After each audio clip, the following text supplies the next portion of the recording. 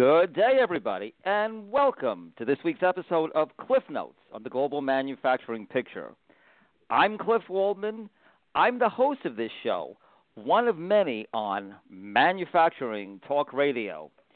For regular listeners of this show, and even for our newer audience, I will tell you that this week's episode, this pre-election episode, is going to be distinctly different. For one thing, it is now 4 p.m. on the East Coast of the United States, and we are broadcasting live across the country and indeed across the world. Normally, I use this show to share my insights on the latest U.S. manufacturing data and related data to sort of give a sense of where things are going and where things are headed, maybe even over the longer term. This year, that has served the purpose of helping our listening audience to follow the progress of the recovery from the terrible crash that we had in manufacturing output in March and April. But this episode, this pre-election episode, this remarkable moment in time demands more. We can't just do that. We have to go further. The stakes are too high. The moment is too weighty. I have to engage my fellow economists, one of my fellow economists, in a conversation, and we can't just look at the short term, although the short term is critical right now. We have to go a little bit further. We have to look beyond the election, beyond the pandemic. After all, at this moment, we are not just dealing with the pandemic. We're dealing with great uncertainty over fiscal stimulus, a contentious election, rising trade tensions that never seem to stop, and technology and supply chain disruptions that themselves might be altered, accelerated even, by the pandemic. My guest today is Joseph Mayans. While Joseph is talking to us from his home in Salt Lake City, and while he was born in Wichita, a home of much aerospace activity, Joseph is absolutely no stranger to Washington, D.C., and it makes him a perfect economist to talk to me about the outlook at this remarkable moment. He has spent the last 8 years working at the intersection of economics and public policy. As the founder and principal economist of Advantage Economics, he conducts in-depth macroeconomic research with a focus on labor market trends and monetary policy. Prior to his work as an economist, Joseph served as legislative staff in the United States Senate and specialized in small business, technology, and banking policy. Joseph, welcome to the show. Cliff, so happy to be here. Thank you very much for having me. An exciting time. The news on manufacturing output growth from the Federal Reserve this morning was, I would say, rather jarring. I had been fretting for a few months that the recovery from the March and April crash, and I detest that word, but it's the only accurate word to talk about what happened to manufacturing output growth in March and April as a result of the pandemic. The recovery had been erratic and looked like it was slowing. But September data released this morning removed all doubt.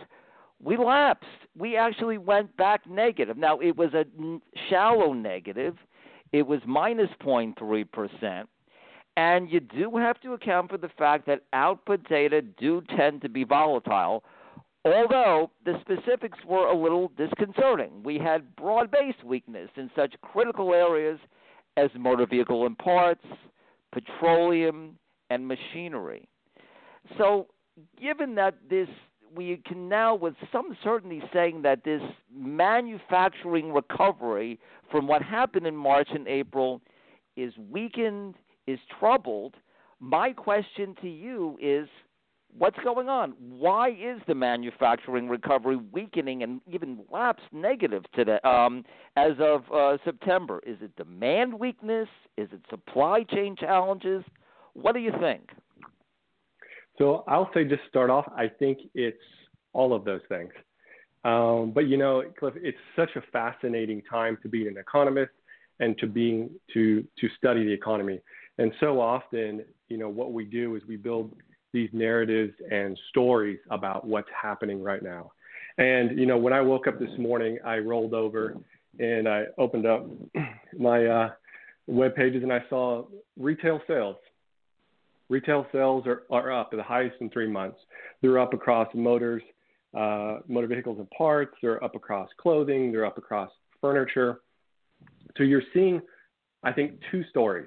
You're seeing one story on the retail side of things where consumers are feeling good. You see consumer confidence up. We just got another measure out this morning from consumer sentiment from the University of Michigan, up a little bit again. You saw from the NFIB, National Federation of Independent Business, earlier this week that small business optimism is up. So that's one side of the story. Then I flipped to my other page and I saw industrial production down, manufacturing output down. Output for motor vehicle and auto parts, the same thing that was up on retail sales. Output for clothing down, furniture down.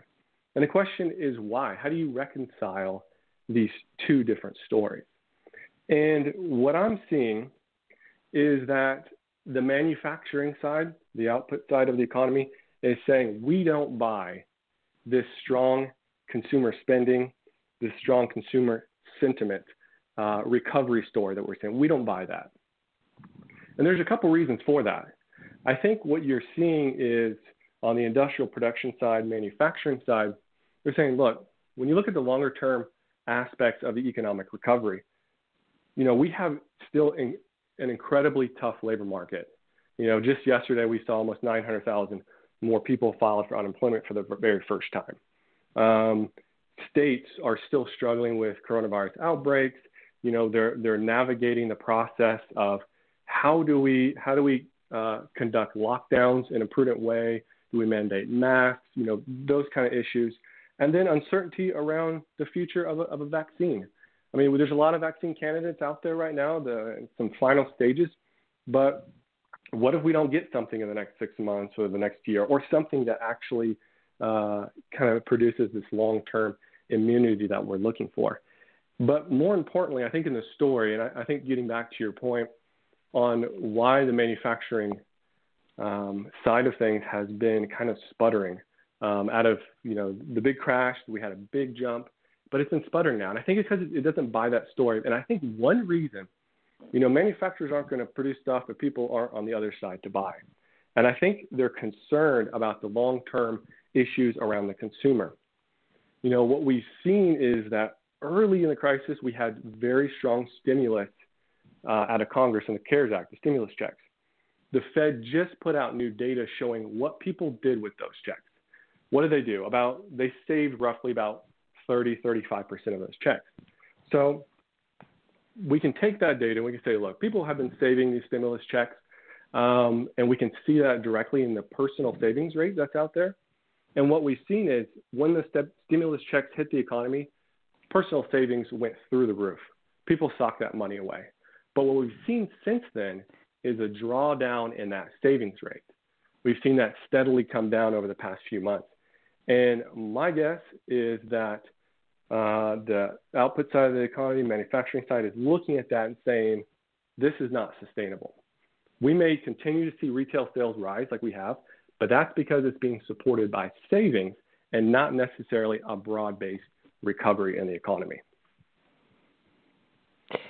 Let me ask you, this may be a parallel question. It may not be, because I think there are probably, given the set of circumstances, a whole set of issues around the labor force. But in May and June, we had what appeared to be, the beginning of a well-paced recovery from a loss of nearly 1.4 million manufacturing jobs in a few months.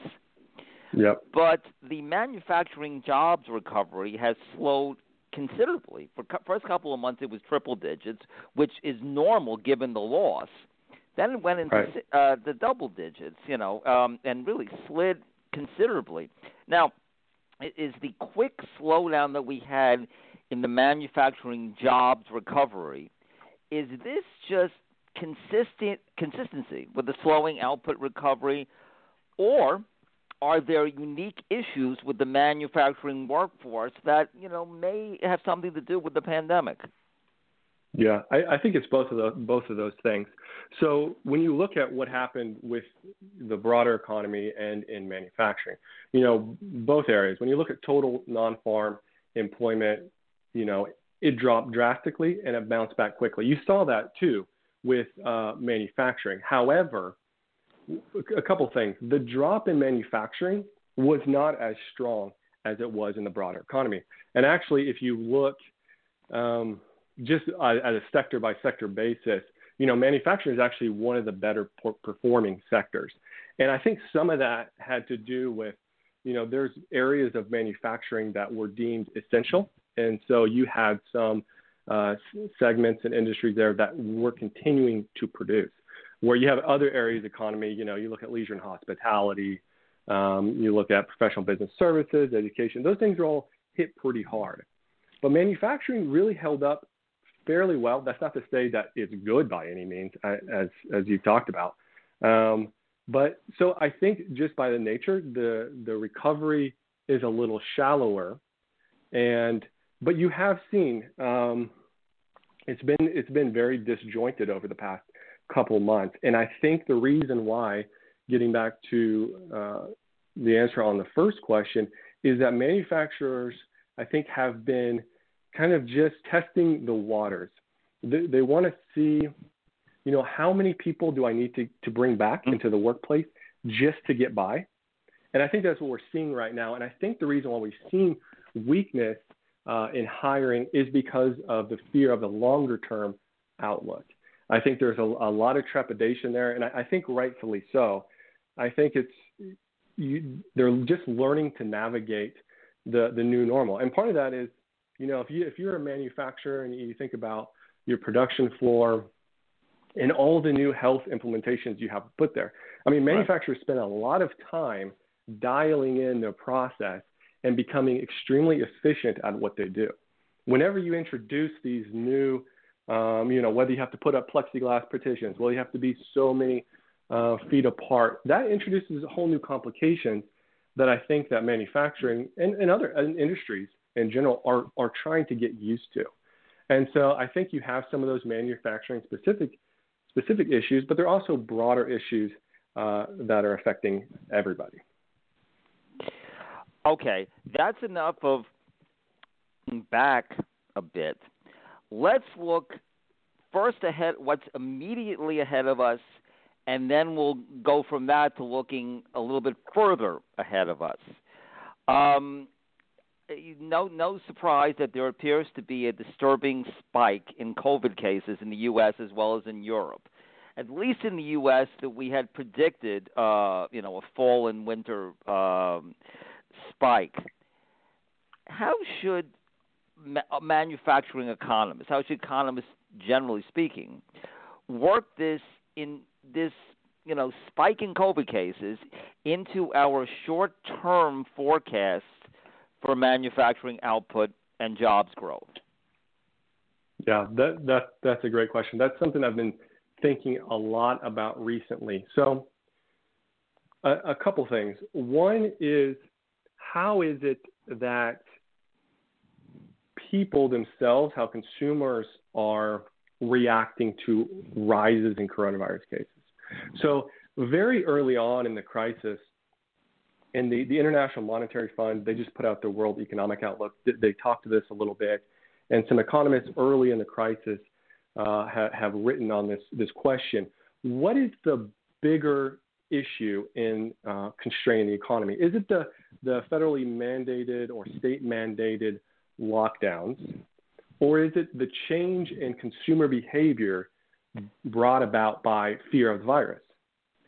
And so when these studies looked at this question, and this is primarily at the beginning of the crisis, so you think through June, the answer is that it's both. Both of them have an equally impactful resonance in the economy. But Mike, my question is, how has that evolved? So we've seen early in the crisis that states and countries were very quick to lock down in a very stringent way. That's changed. States are starting to take a more targeted approach to certain industries. You see in Europe, same thing. You see a lot of renewed lockdowns now, but they're being more targeted. And so that's one thing. If you're a manufacturer and you're looking at what's happening internationally, and even when you're looking at what's happening regionally, I think there has to be questions: how are states and how are other countries reacting to a resurgence in a virus? So that's one thing. How strict are they going to be locked down, and whether or not manufacturing is going to be considered, an essential service, essential workers. But the other thing is the consumers. I think the consumers, I think we've seen here, at least here in the States, is that even though over the past couple of months we've had a pretty fast rise in coronavirus cases, many times much higher than it was earlier, but consumers are still willing to go out and buy. And so I'm wondering if some of those early studies that show that there's an even split between consumer behavior and lockdowns, I'm wondering now if consumers have been more willing to go out and engage in the economy, which makes it more prevalent that the government lockdowns are more impactful on the economy than the consumers. So I think that those are both questions to look at, but I would be concerned if you're a manufacturer and you're looking abroad and if you're looking locally about what the state level mandates are looking like. But I think you think more long to or medium term.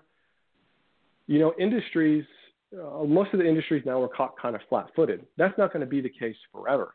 My guess is that you're going to see, looking at the policy side of things, you're going to see lobbyists from both manufacturing industries, from all the industries, going out to their state capitals saying, look, we need to be deemed essential services, we need to have our workers deemed essential workers so they can continue working even if there's a renewed outbreak.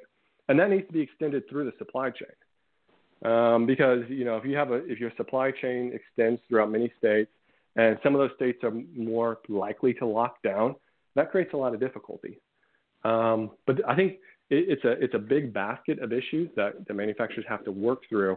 But it's definitely something that needs to be thought about: how states are going to react and how consumers are reacting. Early in the crisis, March, April, we got the benefit of some very quick policy moves, certainly some very quick and dramatic actions by the Federal Reserve, which almost everybody agrees kept the financial system at least stable. Along with that, we had a sizable fiscal stimulus, and I think most economists agree that the fiscal stimulus that we got in the early phases of the crisis in March and April really was one thing that has powered a recovery. To the extent that we've had a recovery, the fiscal stimulus and the monetary stimulus has powered it. But fiscal stimulus tends to, even large fiscal stimulus tends to have a short shelf life. And there's quite a bit of evidence that it's waning now, and that there's no question that there are millions of Americans who badly need an extension of unemployment benefits, some sort of fiscal stimulus. They had worked for a long time in service industries, in restaurants, in bars. Their jobs are compromised. They're going to have trouble paying the rent. It's all of this collectively, because we're dealing with millions of people, is going to have an impact. Now, I had hoped by the time that we got on the air here that we can report at least some movement, some good news. And I thought that maybe that was the case a day and a half ago, but no such luck.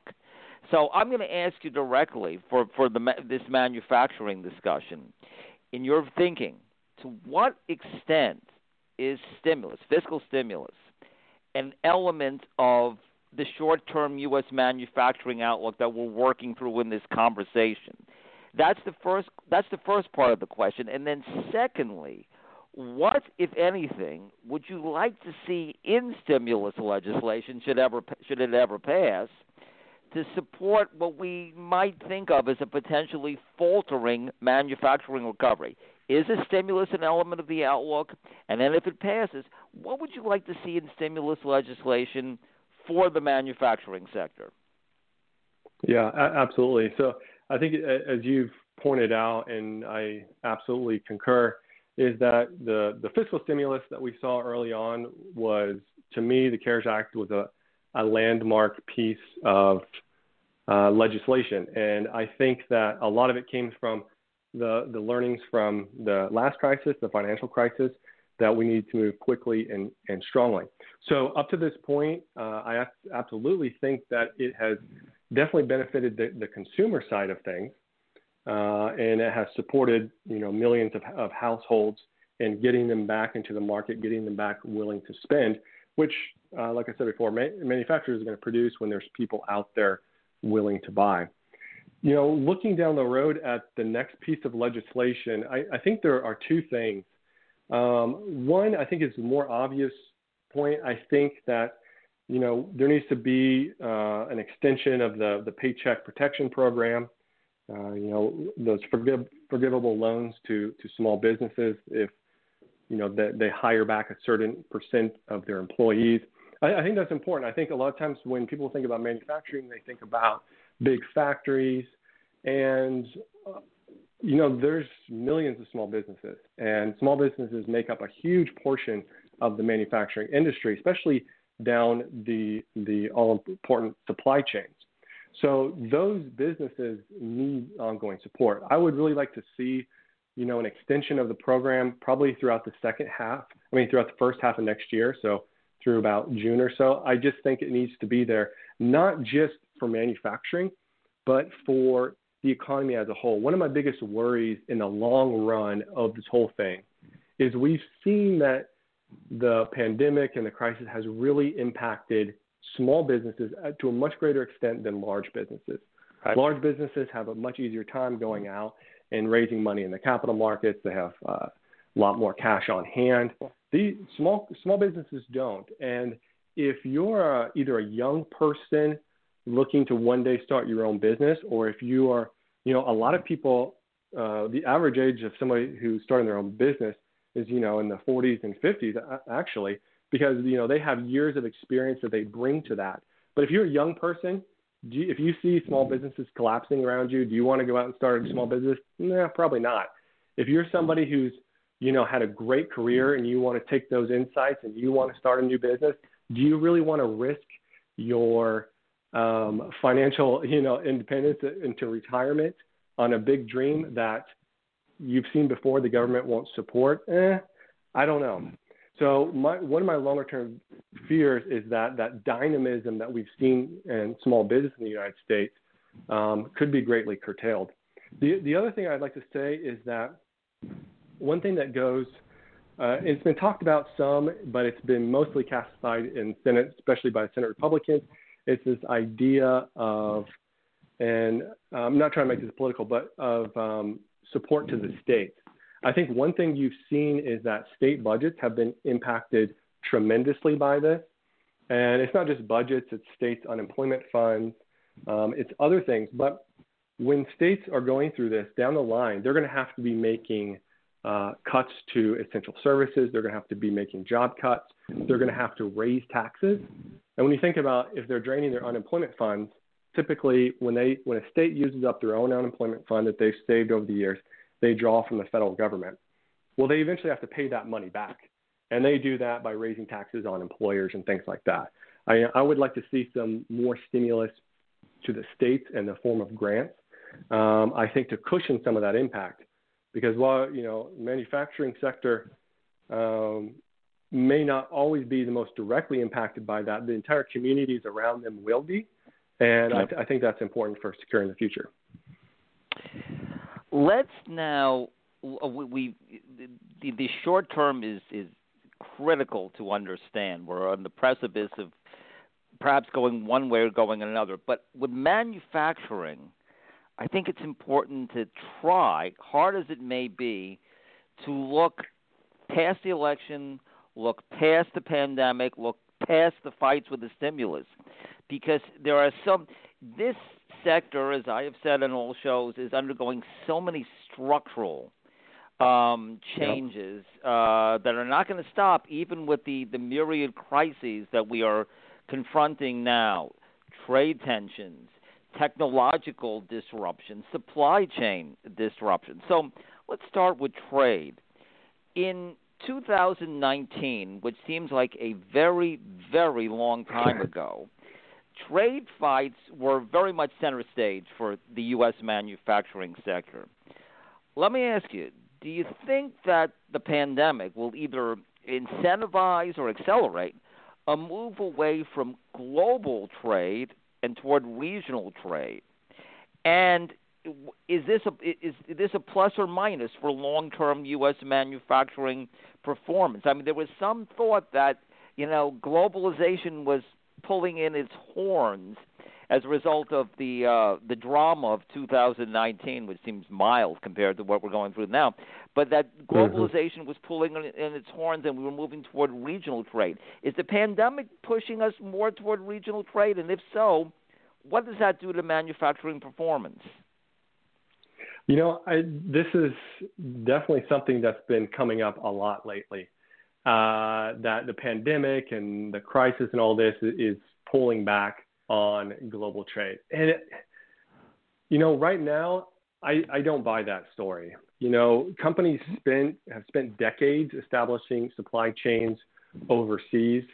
And I think that actually it's possible that the current situation may even, reverse some of that. If companies were thinking, late 2018, 2019 about moving their supply chains, moving to a more regional basis, some of the pandemic, I think, could actually change that in this sense. It's that, we've seen how the U.S. and Canada and Mexico have handled the situation. In the U.S., alone, there's a lot of criticism about, the outbreak numbers, the impact it's had on the economy.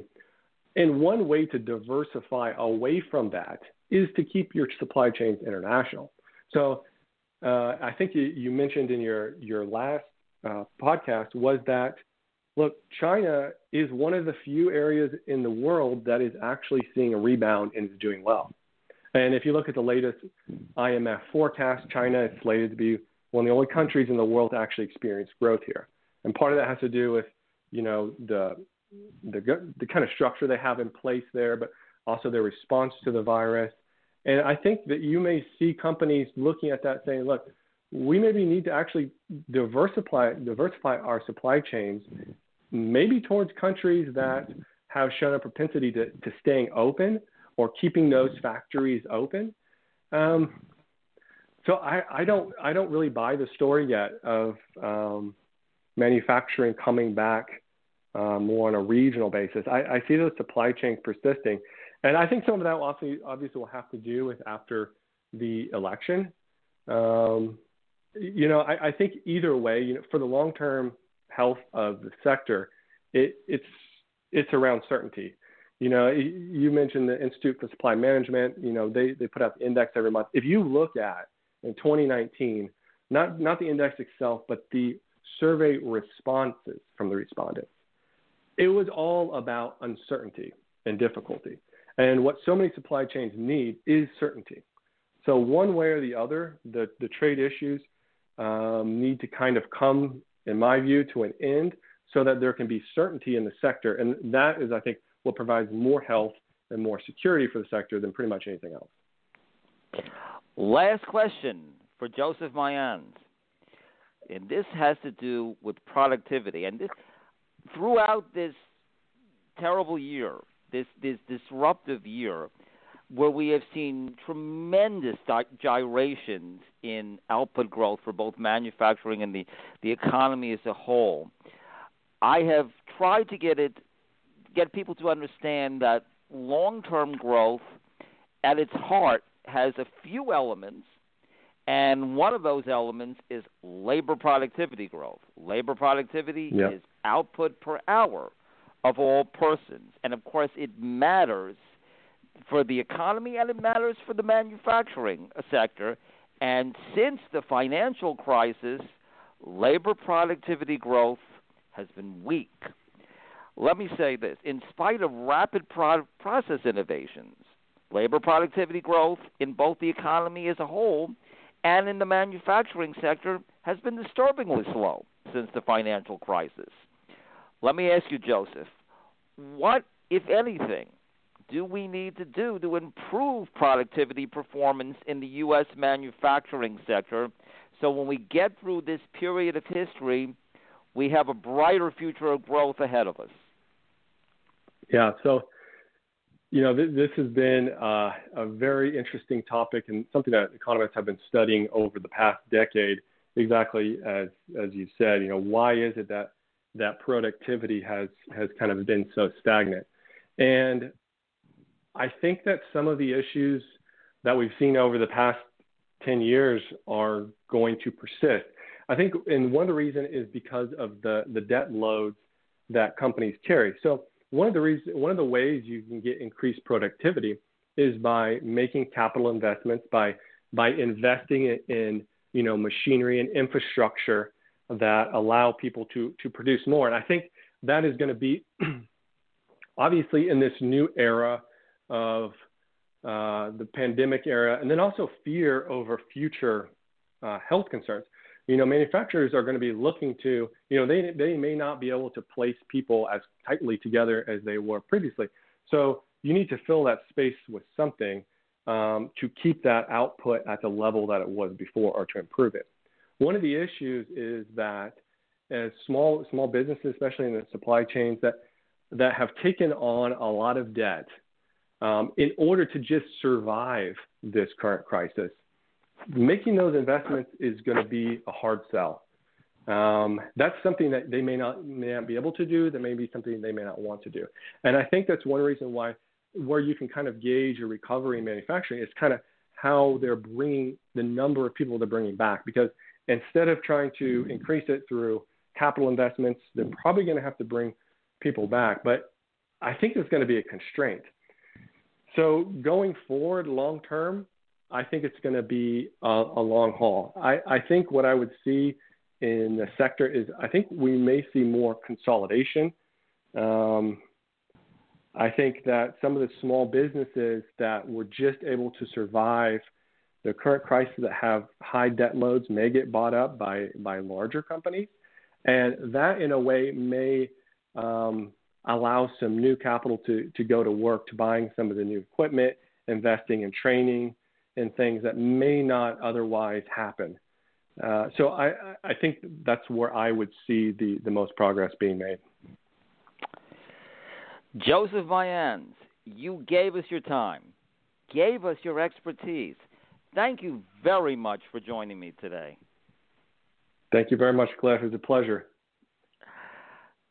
To our listeners, we as manufacturing economists, as manufacturing experts, as manufacturers, are privy to the first draft of a remarkable period in economic history and indeed in global history. I'm going to take advantage of that. There is so much to talk about. Nothing is normal. Nothing is going to be normal for quite some time, and on Manufacturing Talk Radio, we have to keep you on top of a complex story and a difficult story that at this moment is ever evolving.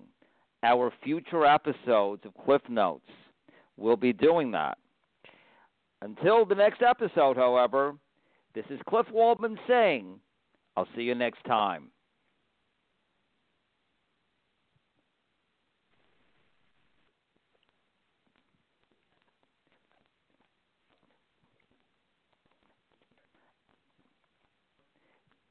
This podcast is a part of the C-Suite Radio Network. For more top business podcasts, visit c-suiteradio.com.